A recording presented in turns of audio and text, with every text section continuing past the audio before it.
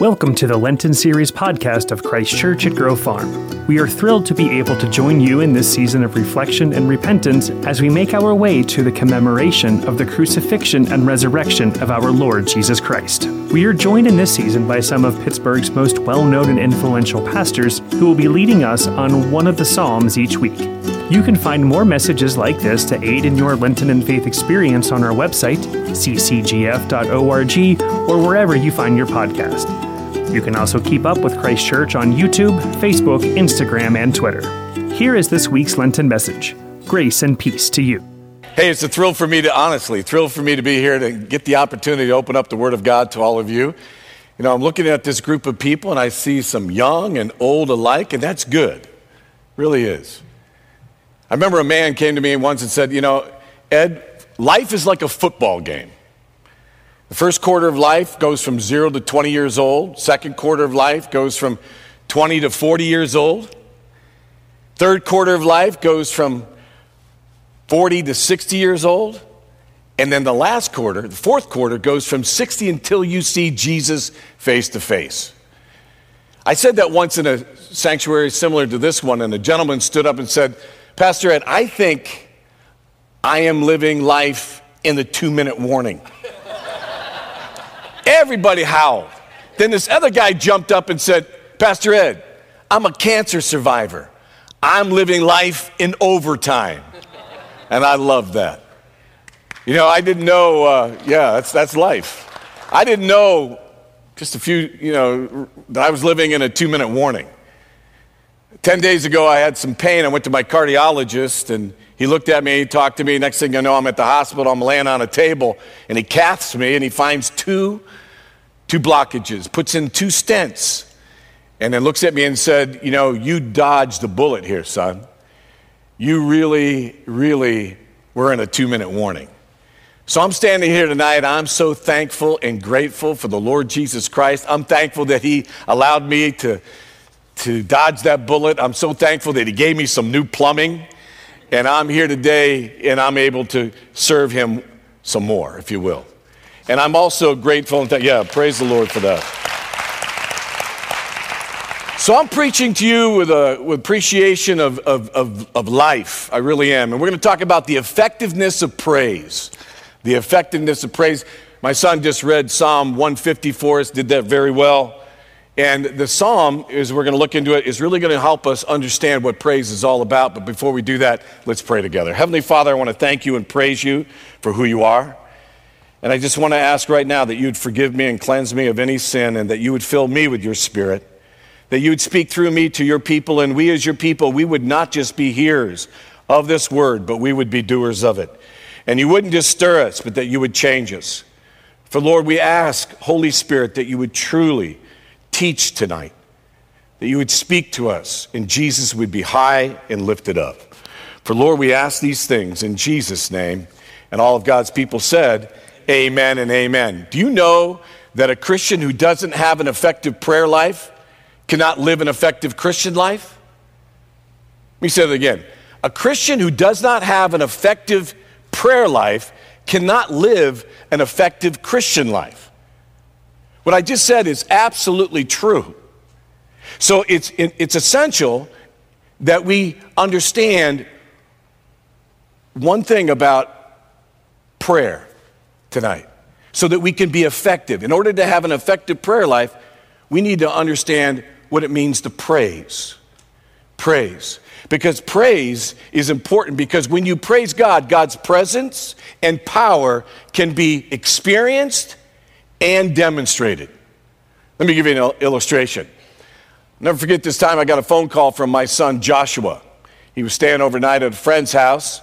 Get the phone call, pick up the phone, and there's this raspy voice on the other end. And it says, Dad, come get me. I've got to go to the hospital.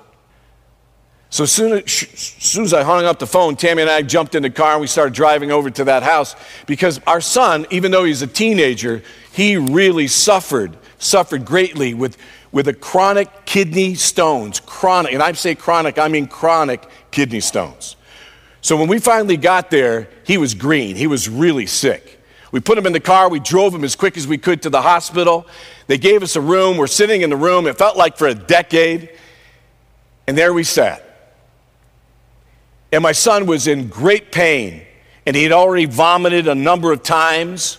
And I'm praying without ceasing under my breath for my son. Meanwhile, Tammy's wiping the sweat off his forehead. And then Tammy begins to sing the name of Jesus. And as she began to sing the name of Jesus over our son, I joined in. And as we sang, all of a sudden my son, who was in excruciating pain, settled right down. And then as we continued to worship and lift up the Lord Jesus, all of a sudden my son, the pain left his body and he fell asleep. I've told that story and people have come to me, Pastor Ed, I think what happened really is that he passed the stone. And I tell those folks, I said, no, because when the doctors showed up, the stone hadn't been passed. It's not what happened. Others will say, Pastor, maybe that was coincidental. I mean, you just happened to be praying and praising, and what really happened is that his body just gave out. He was totally exhausted, and he fell asleep. What I say to those people is this. I say, all I know is this, my friend. From the scriptures and from my own experience, when you stop praying and you stop praising God, those coincidences stop happening. No, that's the truth. What I've learned from the scriptures and my own experience, when you begin to praise God, God's presence and power can be experienced and demonstrated. And that's why I chose tonight to really preach from Psalm 150. I really did tonight because I thought that we need to understand what it means to praise God because it's so important. So what we're going to do, we're going to look at what praise is, and then we're going to look at why we praise, then we're going to look at how we're to praise. So let's get started. Let's get right into it with what is praise. We're going to define it.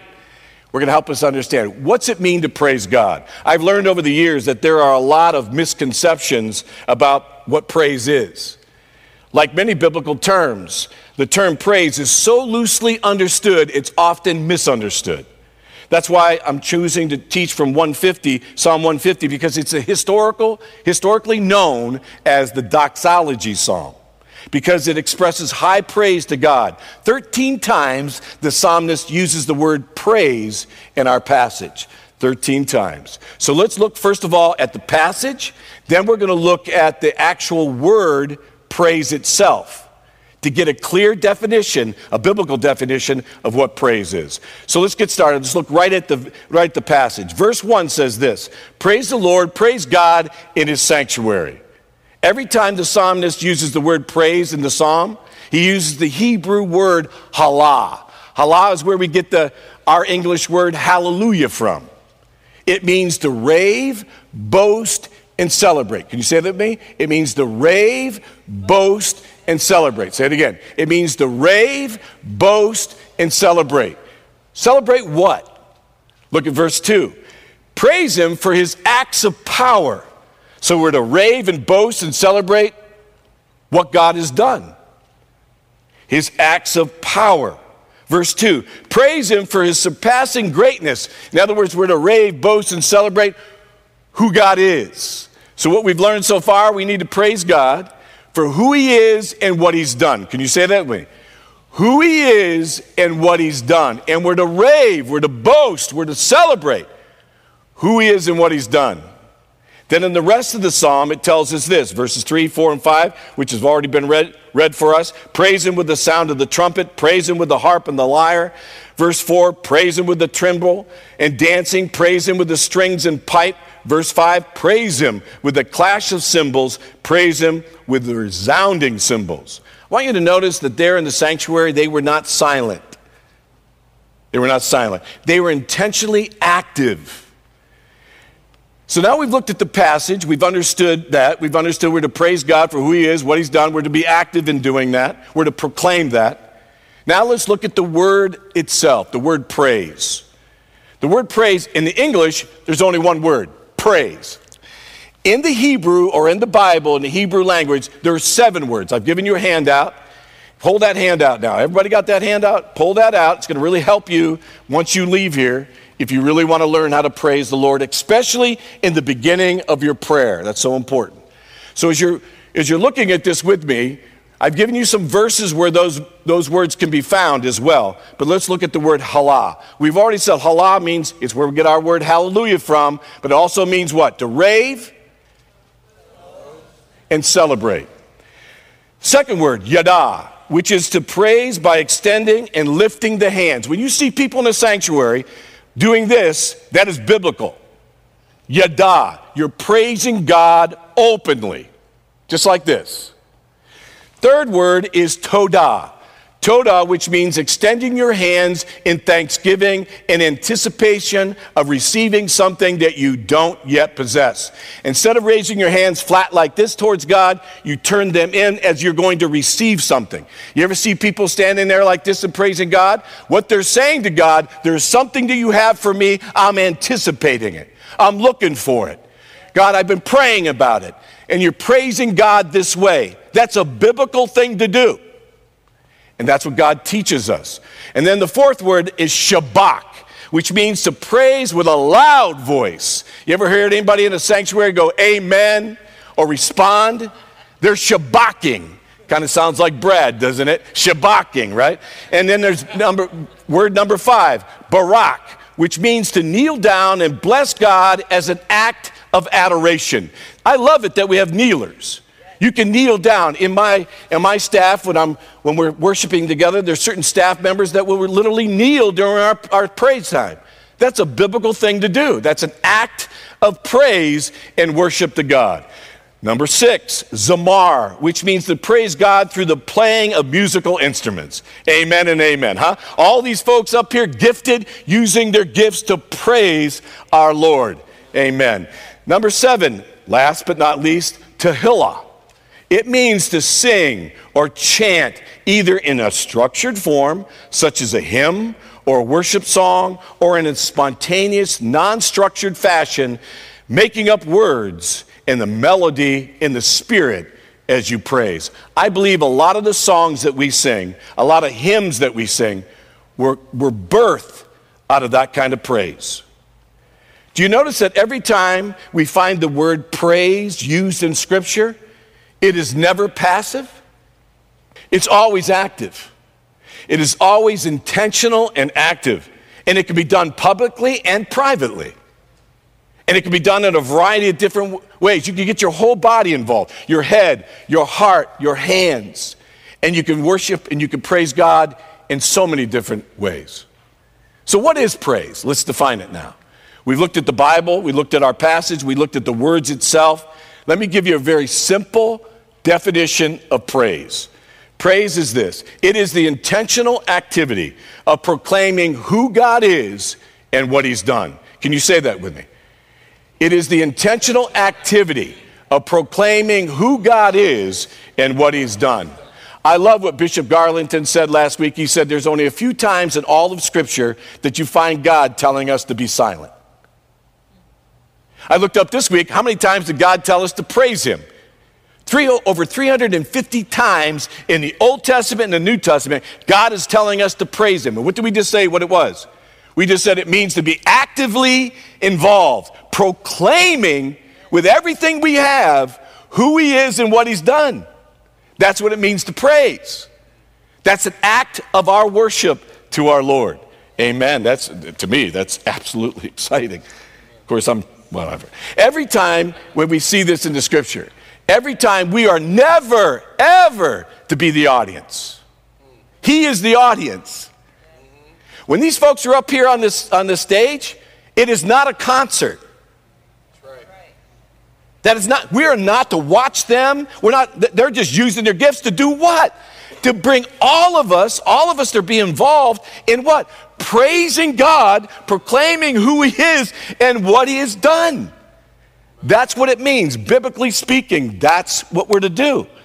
We're all involved in the service. We're never to be spectators. Ever spectate. You're always to be involved in it. These guys are just leading us. And what I love about it, we get to be part of it. We get to participate. We get to be active. We get to be able to do that together as the body of Christ. And God does stuff when his body begins to do that. And I'll tell you about that in a minute. So we're here to proclaim God. We're here to proclaim who he is and what he's done. Now that we've defined what praise is, let's look at why we praise. We praise God because he commanded it. In our passage, 13 times the word halal is used. Every time it is written in the imperative. That means it's a commandment. And when God commands his people to praise, nobody's exempt. Nobody. I want you to know that God doesn't command us to praise God because he's needy or because he's an egotistical maniac. No, that's not why we praise him. No, God doesn't need our praise. He knows who he is. He knows what he's done. We're the ones who forget who he is and what he's done. We're the ones. So God commands us, not for his sake, but for our sake, to praise him, to remember who he is, remember what he's done. That's why we praise him. It's for us. It's for our sake. Let me give you an illustration. I've been in ministry for a long, long time.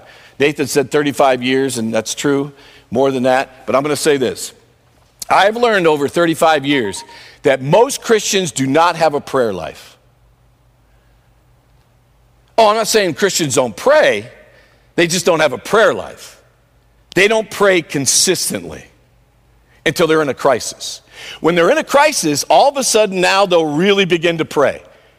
And the problem with that is that they're throwing up hallelujah prayers because they have nowhere else to turn, so they start praying. And you know what? It's good that Christians begin to pray, even then.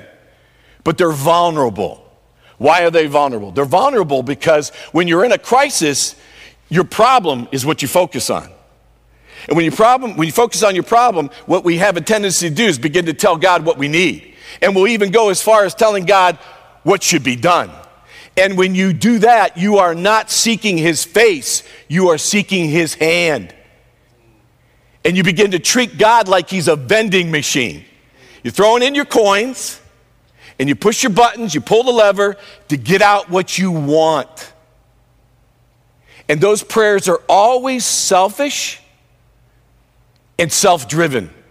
And they lead Christians to tremendous disappointment. Why? Because they're asking for their will to be done rather than God's will to be done. And that's why it becomes ineffective. Do you hear me? Say something. Do you hear me? Amen. You got to hear this because that happens to so many. Pastor Craig will tell you, and I will tell you, that we counsel so many people that have prayed to God and he didn't give them what they wanted. So they walk away from God all disturbed and disgusted and angry. And the point is, they never were even asking God what they wanted. Do you get what I'm saying to you? They're just trying to use God as a genie, telling him what to do. Instead of seeking his face, God, what will you do? What must happen? What are you asking me to do? Calling me to do something so that I can be in that position where I can hear your voice. Amen? Amen. Stay away from that, folks. Learn to pray consistently. Learn to praise, especially in the beginning of your prayer. Because that other kind of prayer is ineffective. This is the effective type of prayer. Jesus taught us this. Our Father who art in heaven, hallowed be thy name, thy kingdom come, thy will be done. What's he teaching us? First, to what? Praise God. Remember who he is and what he's done. And then later, pray about your needs and your problems or your wants or whatever you're asking God for. But you always begin. And what happens is that so many of us, we gaze at our problems and glance at God. I call it the gaze and glance principle. This is what Jesus taught. He didn't teach this. He didn't teach us to start out by focusing on our problem and then glancing over at God. Because when you focus on your problem's really going to get big in your mind and your heart. And that's all you're going to think about. And it's going to dominate your prayer. And it's going to overwhelm you. And then when you look at God and you remember him, he seems really small in comparison to this huge problem you got. So that next thing you know you're doing, you're praying not in faith, you're praying doubting, questioning, overwhelmed. And that prayer just isn't effective. Do you understand this?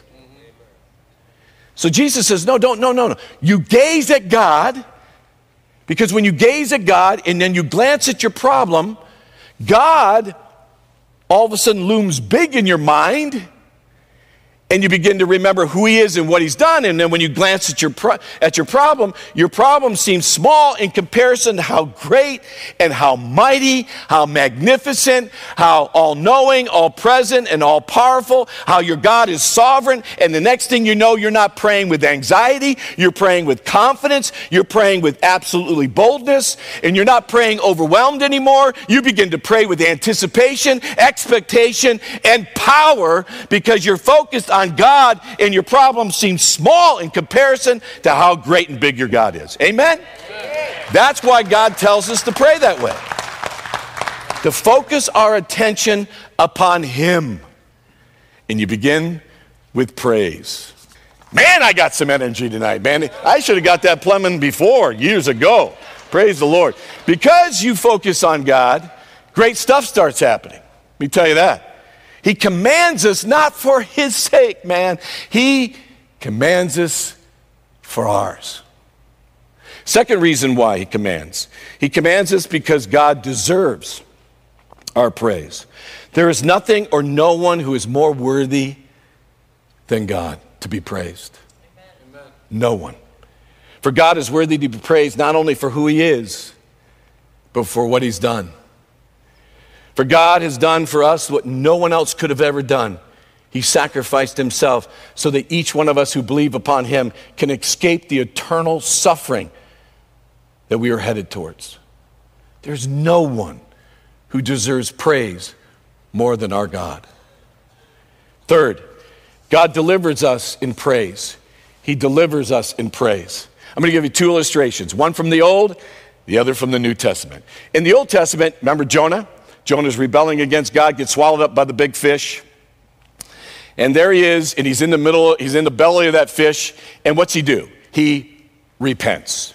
And most preachers focus on him repenting. And he did repent, but he also praised God. He stopped pouting and started praising God, and God delivered him. Look at this. In Jonah chapter 2, verses 9 through 10, it says this. But I, Jonah, with shouts of great praise, will sacrifice to you what I have vowed, and I will make good. I will say, salvation comes from the Lord.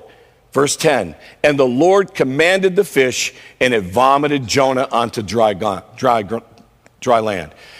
Jonah, without question, repented, but he also began to praise God instead of pouting, and next thing you know, God delivered him. Over in the book of the New Testament, you find another illustration. Paul and Silas, they're arrested, they're in jail, and they begin to pray and they begin to sing praises. And God manifests himself when they begin to praise God. As they're praising God, all of a sudden the house comes down. I mean, God brings the house down. Look at it says in Acts chapter 16, 25 and 26. About midnight, Paul and Silas were praying and singing hymns to God, and the other prisoners were listening to them. Suddenly, there was such a violent earthquake that the foundations of the prison were shaken. At once, all the prison doors flew open and everyone's chains came loose. And God delivered Paul and Silas and everybody else in the jail that night because, yes, they prayed, but they began to praise God, and God delivered them. Now listen, I can't explain it all, but I can connect the dots, and hopefully you can as well. Throughout the scripture, there is a connection between when his people begin to praise him and when he delivers, rescues, and saves. It's all through the Old Testament and New Testament. You find when his people begin to praise him, that's when they begin to see God do things like deliverance, rescuing people, saving people, stepping in. David helps us understand how this works. In Psalm 22, verse 3, Psalm 22, verse 3, it says this, God is enthroned by, other translations, he inhabits the praises of his people. The word enthroned, inhabits, takes on the idea that God shows up. Inhabits and enthrones, he shows up. What do you mean, Pastor Ed, about God showing up? Well, let me tell you, first of all, what David did not mean, and let me tell you what David meant. He is not referring to God's omnipresent, that God is everywhere all the time. God is everywhere all the time, regardless of whether we praise him or not. He wasn't referring to that. Second, he's not referring to you and I being born again of the Spirit. The moment we asked Jesus Christ to be our Savior, we were born again of the Spirit. The Spirit of God took up residence in us. He inhabits us, right? We are indwelt by the Holy Spirit. He is not referring to that. So what is David referring to? He's referring to the Spirit of God, or God's presence being manifested. Presently being manifested so that you can experience his presence. So his presence is a reality to you. That's what David is saying here. So if you want to know, or if you want to experience the presence of God, you want to know where he is, what you do is you begin to thank him. You begin to praise him. I love what one preacher said. He said it this way: praise is God's address. Praise is where God lives. He lives in, when we get to heaven, what's happening? Praise. Say it. Praise. They're praising God all the time. Praise. That's where he lives. You want to experience God? You want him to show up? You want him there? You show up where he is. You begin to praise him. You begin to thank him. He shows up. I believe he's here right now. I believe he's going to do stuff if we will really do what he's asking us to do. So that's why. Why? Because God commands it. God deserves it. God delivers in it. And God is present. So let me ask this. What's the last question? How do we do this, Pastor Ed? Well, Psalm 150 tells us, we know about what we're to do in the sanctuary. I love Craig in the beginning telling us, hey, come on, wait a minute. Let's get loud about this thing. And he talked about verses 3 and 5. Then we looked at the words themselves tonight. And we looked at what the Bible says about praise. And then it tells us we can praise God with our minds. We can praise God with our voice. We can praise God with our hands, our feet, instruments. You can praise God in a variety of ways. But in the beginning of the sermon, I told you that an effective Christian, a Christian who does not have an effective prayer life, cannot be an effective Christian, cannot live a Christian life, an effective Christian life. So in order to be an effective Christian, you got to have an effective prayer life. And one of the ingredients to having an effective prayer life is to praise. Praise God in the beginning. So tonight I've chose to give you an illustration to help you understand what this looks like. I'm going to demonstrate it for you. And I'm going to ask that the band comes again and let me share with you about what I mean. Tammy and I have learned over the years to pray the Word of God. And we pray the Word of God because a lot of times when you're thinking about who God is and what He's done, what most of us do, we learn a few things about who God is. And we just keep saying them over and over and over again. But if you begin to read the Word of God and you pray the Word of God, all of a sudden you begin to really understand what God says about Himself. Instead of making God up in your own mind, you begin to tell God who He is from His own Word. But also, the Word of God, the Bible says that the truth shall what? Set you free. And when you begin to pray the truth, it can set you free. But also in the Bible, it says that the moment we were born again of the Spirit, born again of Christ, we were born again of the Spirit of God. The Spirit of God lives within you.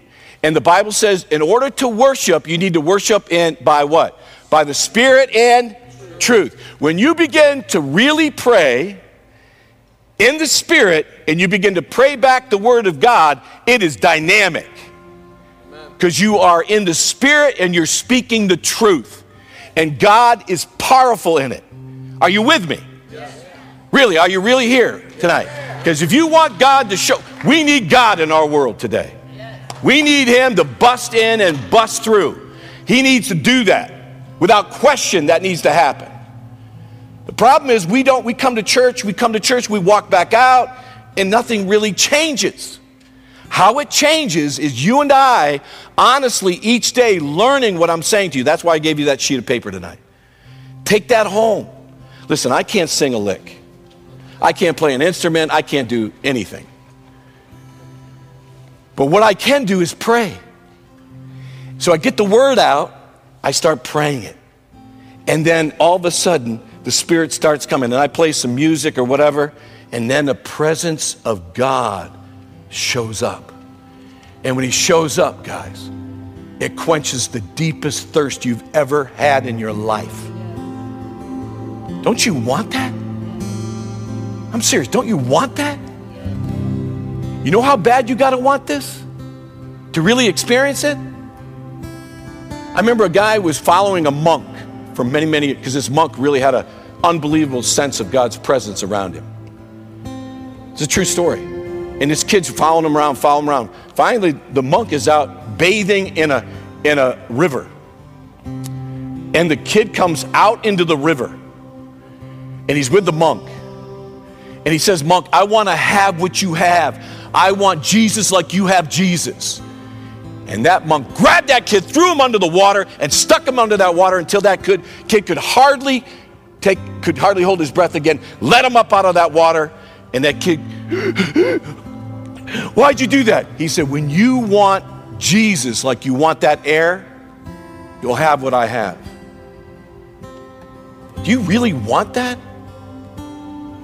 Do you really want him? We're going to give you that opportunity tonight. You ready? I've asked these folks to lead you in worship. They're going to just sing a song, and you just sing it with them. Then I'm going to throw up verses from Psalm 103, and I'm going to begin to pray those verses. And you listen, you pray with me, and we're going to remember who God is. Then Brad's going to come right back up after I'm done praying, and we're going to sing again. And you just praise God, you worship him, and you begin to talk to him, and we'll see how God shows up. Amen?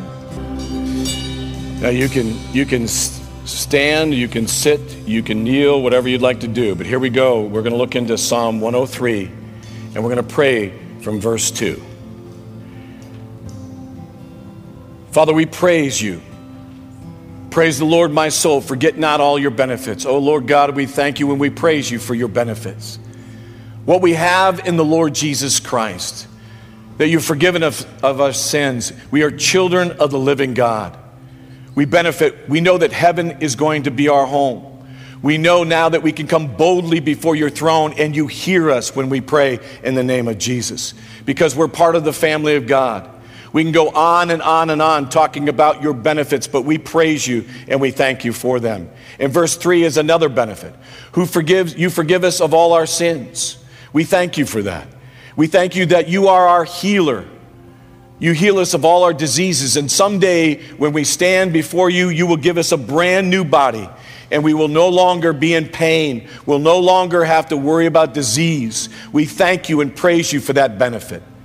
We thank you and praise you in verse 4 that you are our Redeemer. You've taken us from the pit and you crown us. We are part of your royal priesthood. We are part of your priesthood, Lord Jesus, and we thank you that you crown us. That your love passes all understanding. It has no strings attached to it. It's unconditional, and your compassion pursues us. In verse 5, you satisfy us with good things. You are a good Father. You're a good Father. You are a provider.